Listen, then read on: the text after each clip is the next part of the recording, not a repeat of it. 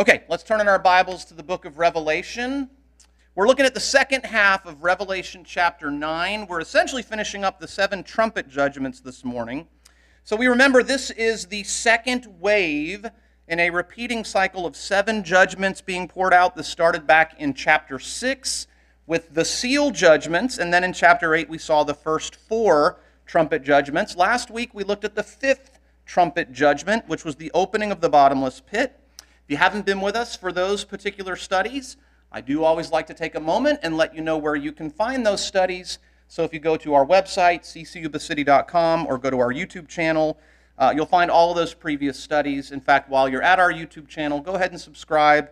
You'll get notified anytime we upload new Bible teaching content. But the reason that I like to mention that is because I believe context is so important when it comes to studying the Bible. And if you are just joining us for the first time this morning, you are coming in the middle of an incredibly intense time in human history. And we'll see as we go along, that's an understatement. This is the Great Tribulation. This is the last 7-year period of human history on earth right before Jesus Christ comes back to take full possession of the planet and set up his kingdom where he reigns and rules in perfect righteousness for 1,000 years. By the way, for those of us in Christ, we get to reign and rule with him during that time. Hallelujah. But this will be a time of great tribulation, Jesus says, such as has not been since the beginning of the world, nor ever shall be, with signs in the sun, in the moon, and in the stars, and on the earth distress of nations, the seas and waves roaring, men's hearts failing them from fear and the expectation of those things which will come upon the earth, for the powers of the heavens will be shaken. And we're going to see some of those very things happening this morning. But this morning, the 6th trumpet judgment and the activity we see taking place around the great river Euphrates. Now, we'll talk in a few more minutes about the Euphrates River. But for starters, this is one of the longest and probably, in Western Asia, one of the longest and most historically significant rivers. It's about 1,700 miles long. It starts in southeast Turkey, flows through Turkey, Syria, Iraq, eventually dumps into the Persian Gulf. It's mentioned all throughout the Bible. Again, we'll talk a little bit more about it in a few moments. But let's jump right in. Chapter 9, verse 13. John says, "Then the 6th angel sounded, and I heard a voice from the 4 horns of the golden altar, which is before God, saying to the 6th angel who had the trumpet, 'Release the 4 angels who are bound at the great river Euphrates.'" We've talked before about how the book of Revelation is the most Old Testament book of the New Testament. And there are many allusions or foreshadowings in the Old Testament tabernacle and temple that point to this real heavenly throne room that is revealed for us in the book of Revelation.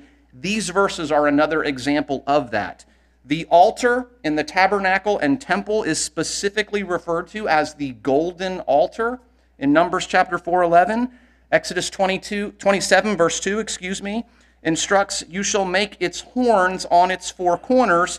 Ezekiel's millennial temple refers to the 4 horns of the altar twice in Ezekiel chapter 43. Now, back at the beginning of chapter 8, John spoke of 7 angels who stand before God and another angel with a golden censer who stood at this altar. John says this angel was given much incense, that he should offer it with the prayers of all the saints upon the golden altar which was before the throne.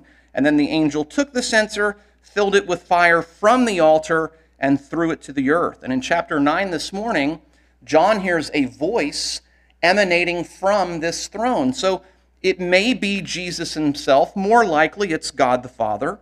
And this voice says, "To the 6th angel, release the 4 angels who are bound at the great river Euphrates." Now again, back at the beginning of chapter 7, John saw 4 angels standing at the 4 corners of the earth, holding the 4 winds of the earth.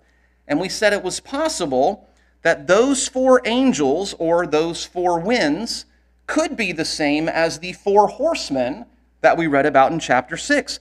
I'd say the same thing is possible again this morning.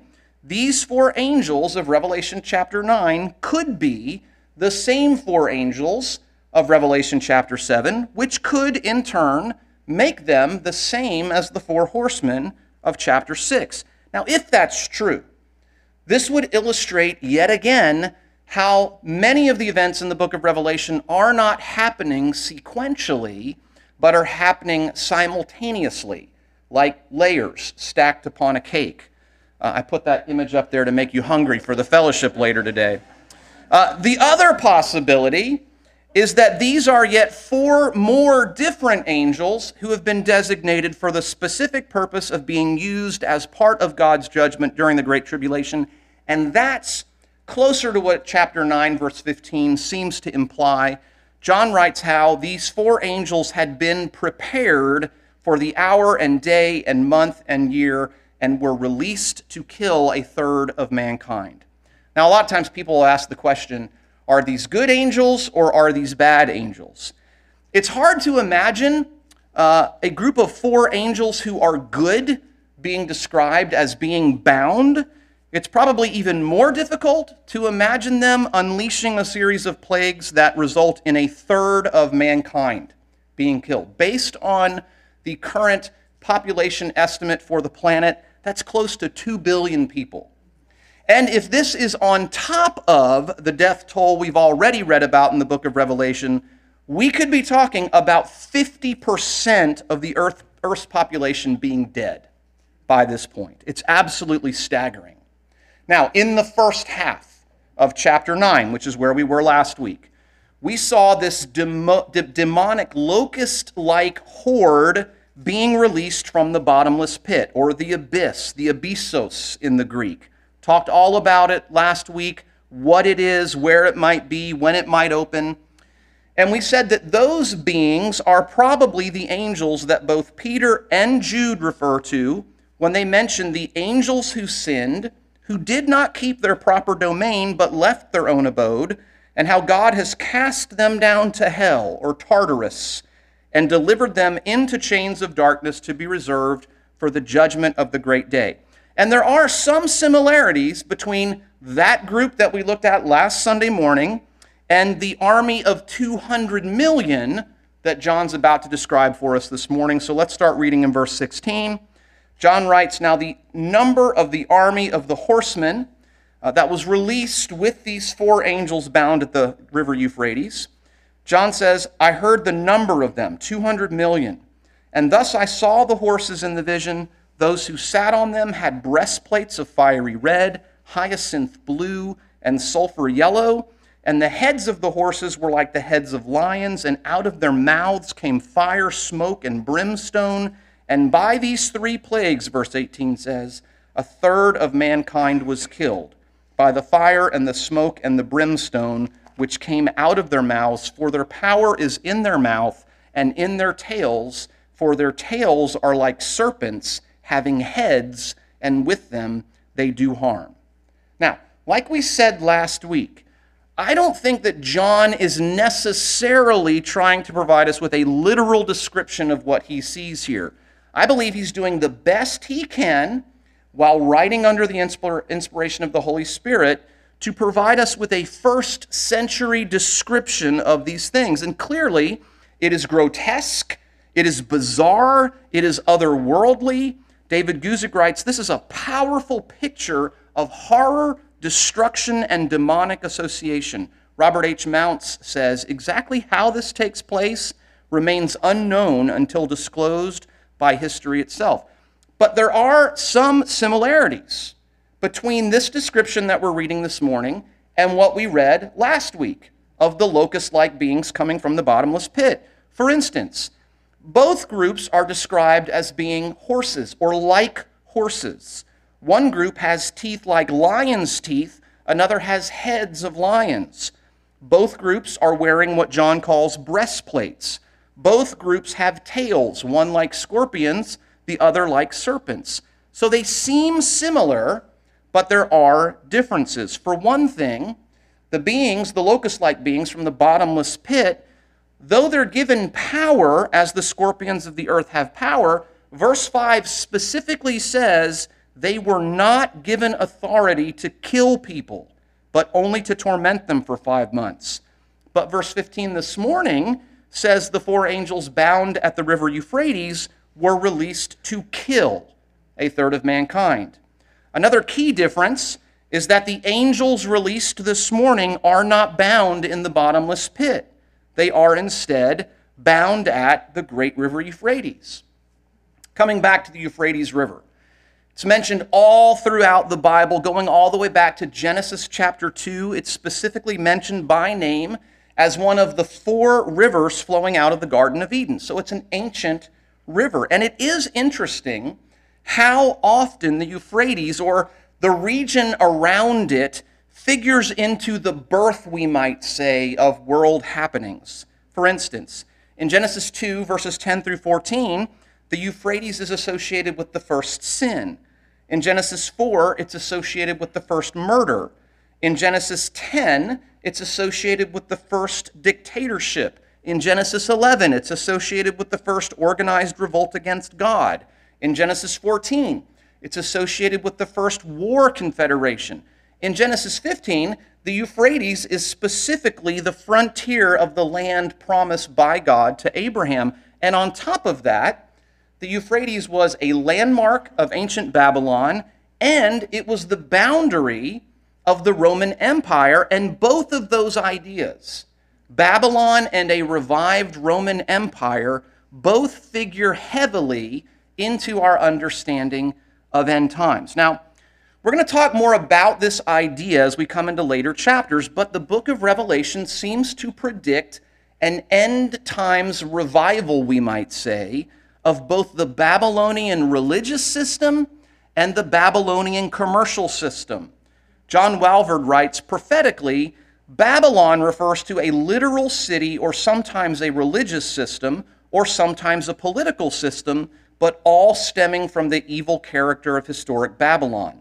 Merrill C. Tenney writes, Babylon was the seat of the civilization that expressed organized hostility to God. To the Jews, Babylon was the essence of all evil, the embodiment of cruelty, the foe of God's people, and the lasting type of sin, carnality, lust, and greed. David Guzik writes, Babylon is associated with organized idolatry, blasphemy, and the persecution of God's people.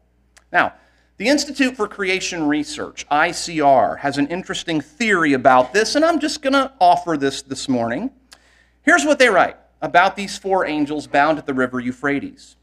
They say these four angels are also satanic angels, for they have been bound because of past sin, but they have not, like the previous group that we looked at last week, been bound in the bottomless pit, but in the great river Euphrates. So apparently their particular sin was at a different time and place. Perhaps this particular horde of fallen angels had been associated with the first great human rebellion after the flood, when Nimrod led mankind to rebel against God at Babel, located on the Euphrates.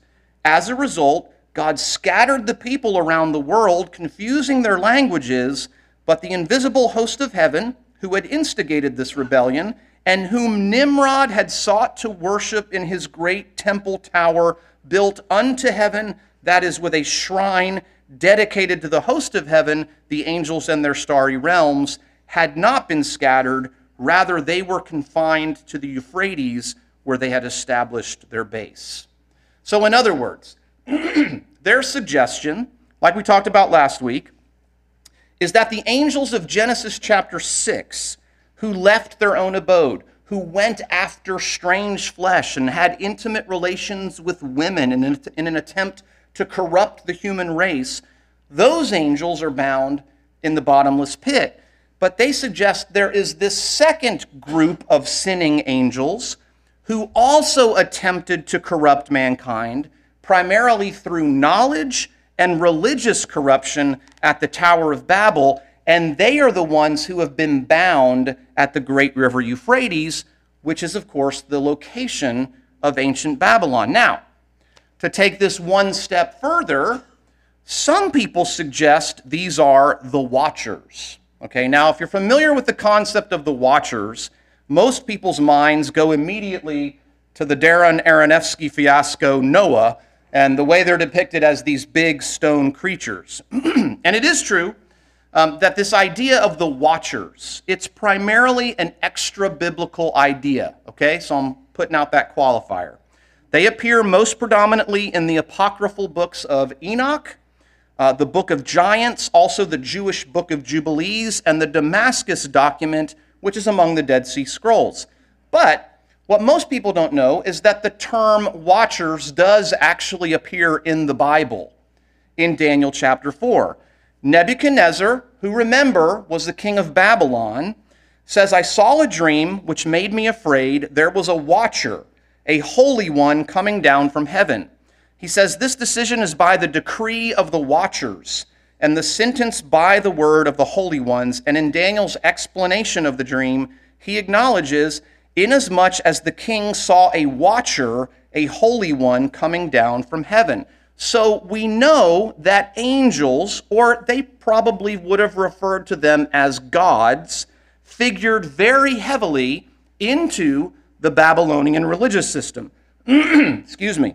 Scholars view these watchers, or these holy ones, as showing an influence of Babylonian religion. According to Professor Jonathan Ben Dove of the University of Haifa, the myth of the watchers began in Lebanon when Aramaic writers tried to interpret the imagery on Mesopotamian or Babylonian stone monuments without being able to read their Akkadian text.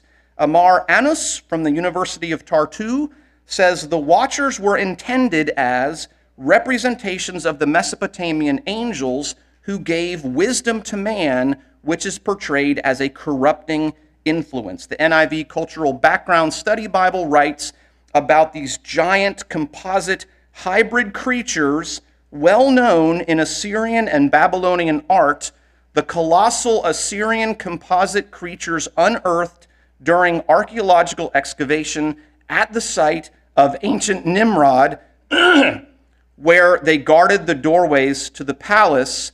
And if you can see this, what's a trip is that in these depictions, these creatures have the body of a horse, the face of a man, hair like women, wearing a crown and a breastplate with a tail and something at the end of the tail, and all of these things are described in Revelation chapter 16.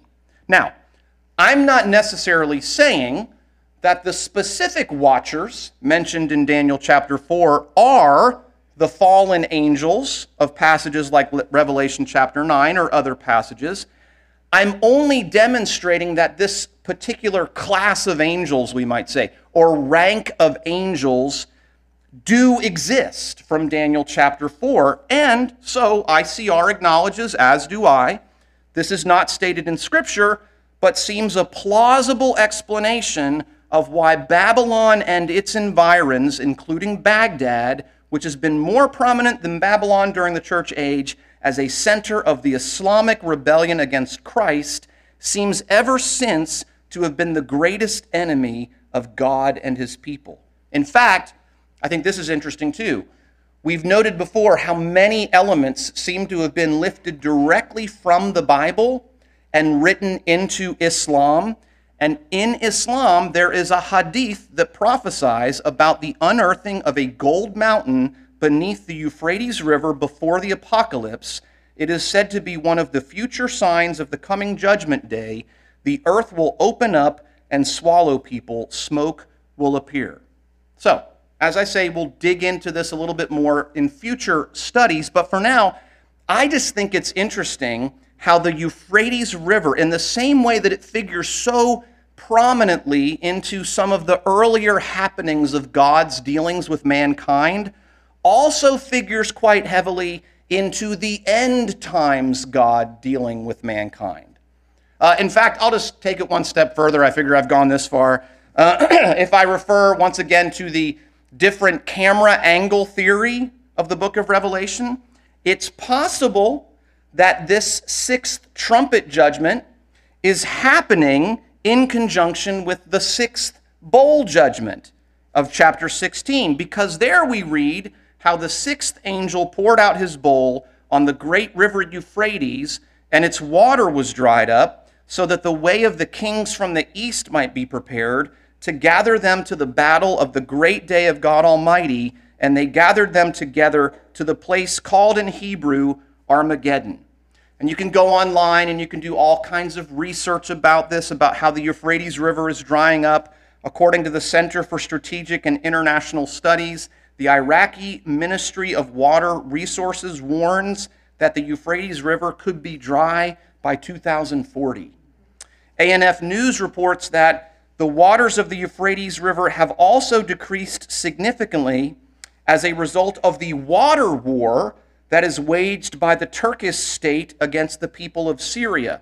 The Turkish state, which has been using the Euphrates water as a weapon against the Syrians for years, cuts off the waters flowing into Iraq and Syria to a large extent. According to an agreement that was signed between the governments in 1987, Turkey is supposed to deliver 500 cubic meters of water per second to Syria.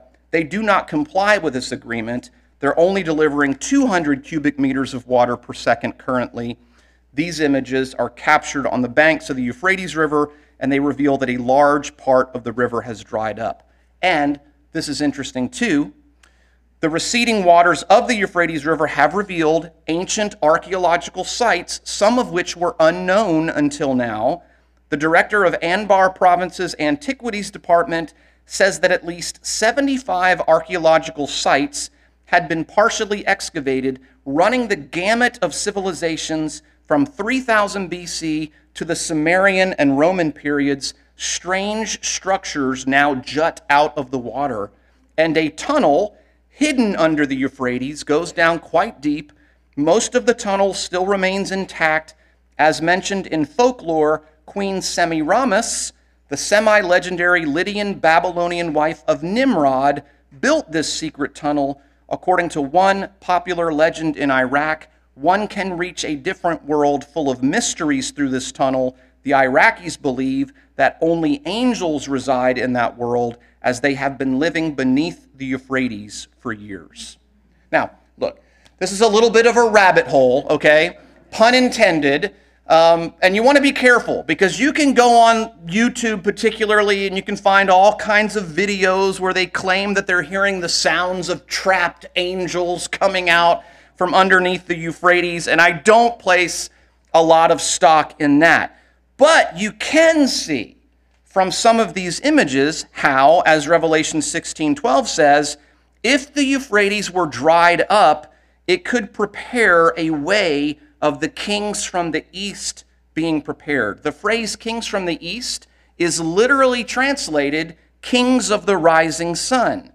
David Guzik writes, if the Euphrates River were dried up and made a road, massive armies from the east, nations such as China, India, and Japan, could move westward with ease. In fact, one of the reasons that people suggest these judgments might be working in conjunction with one another is that you take that phrase, the way of the kings from the east, in chapter 16.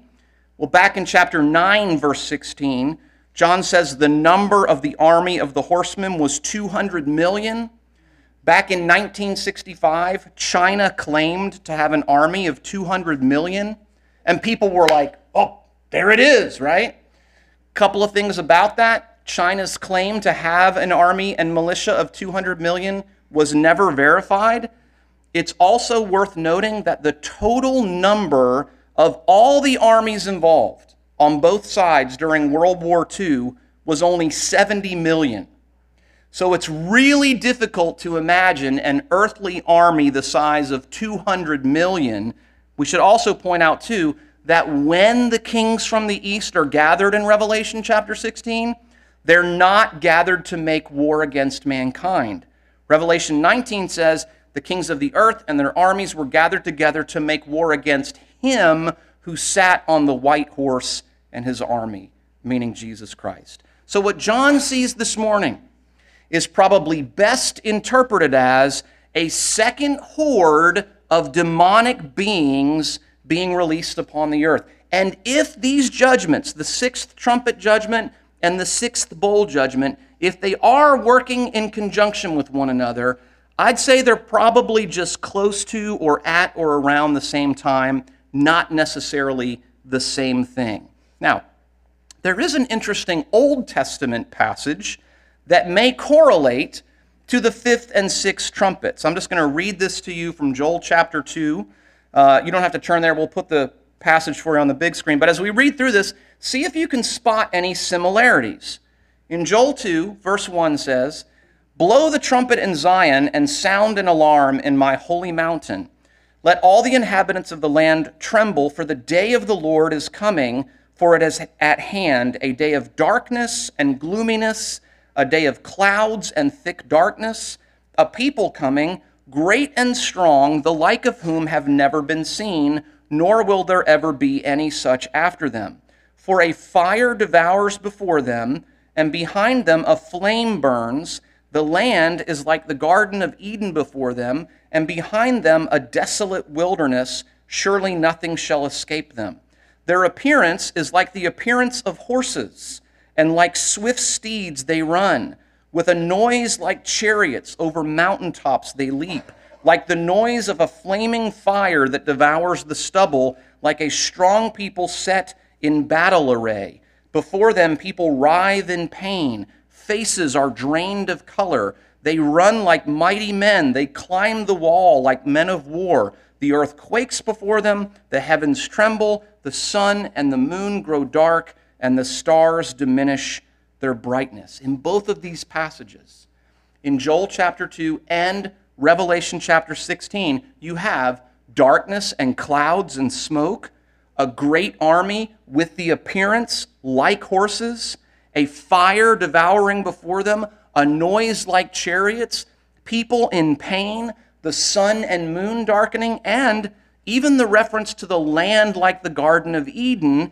It makes me think of this land surrounding the great river Euphrates. Now, sadly, the section that we're looking at this morning concludes in verse 20 with John saying, "But the rest of mankind who were not killed by these plagues did not repent of the works of their hands, that they should not worship demons and idols of gold, silver, brass, stone, and wood, which can neither see nor hear nor walk.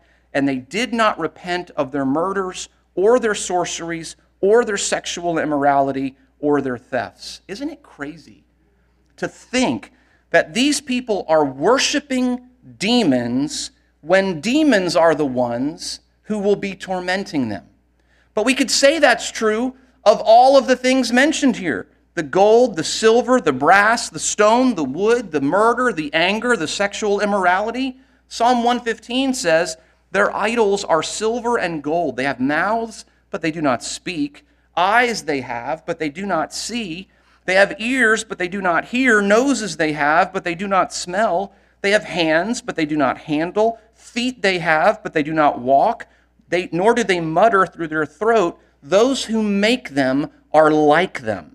So is everyone who trusts in them." In 1 Timothy chapter 6, verse 9, Paul writes, "Those who desire to be rich fall into temptation and a snare, and into many foolish and harmful lusts, which drown men in destruction and perdition.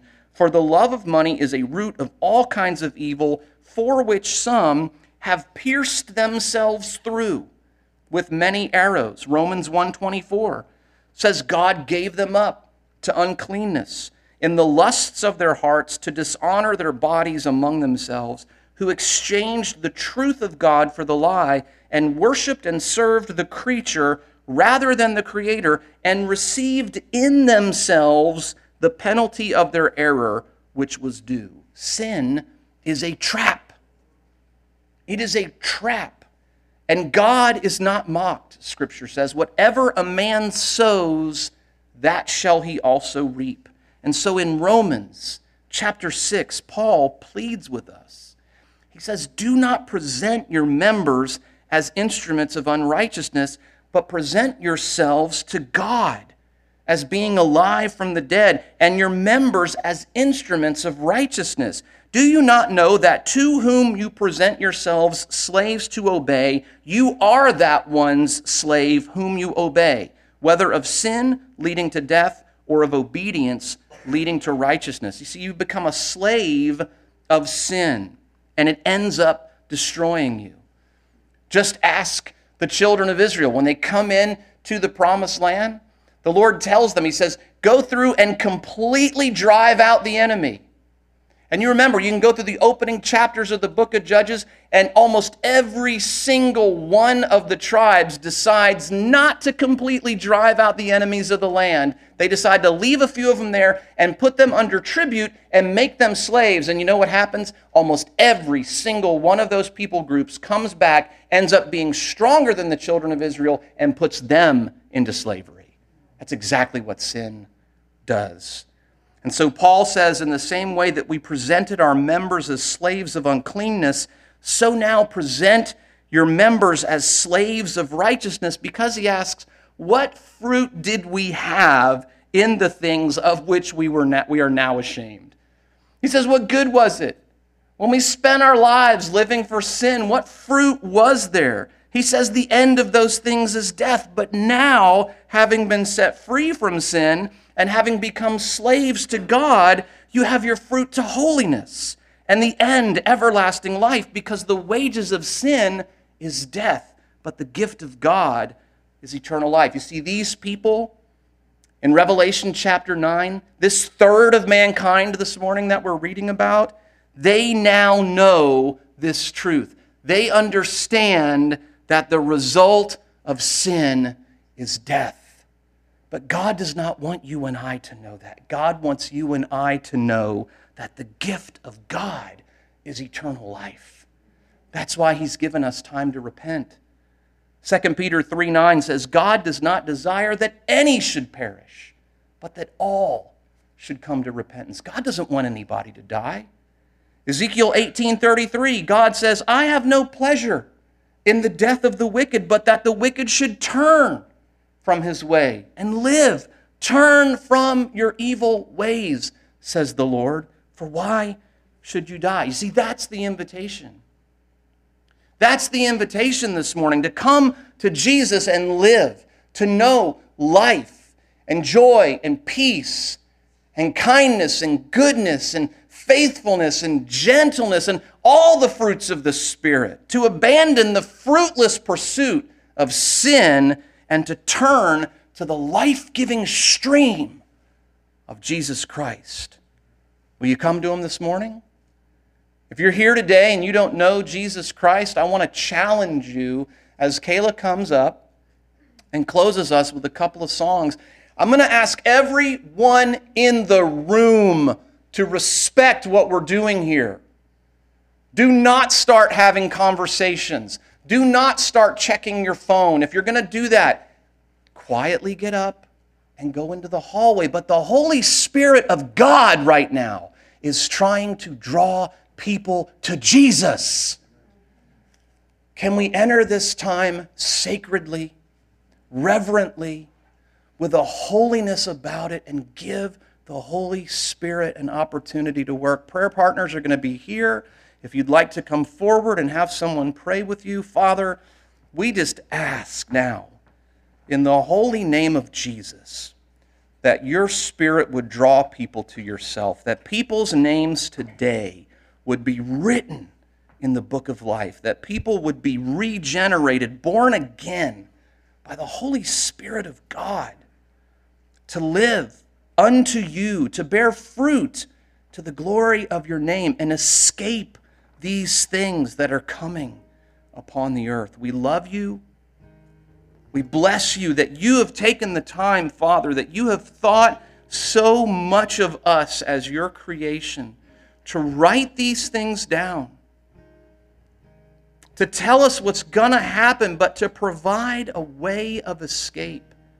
In the same way, Lord, that during the plagues of Egypt, those who had the blood of the lamb applied to the doorposts and the lintel of their home, we know today that if we have the blood of Jesus applied to our hearts, we will be saved.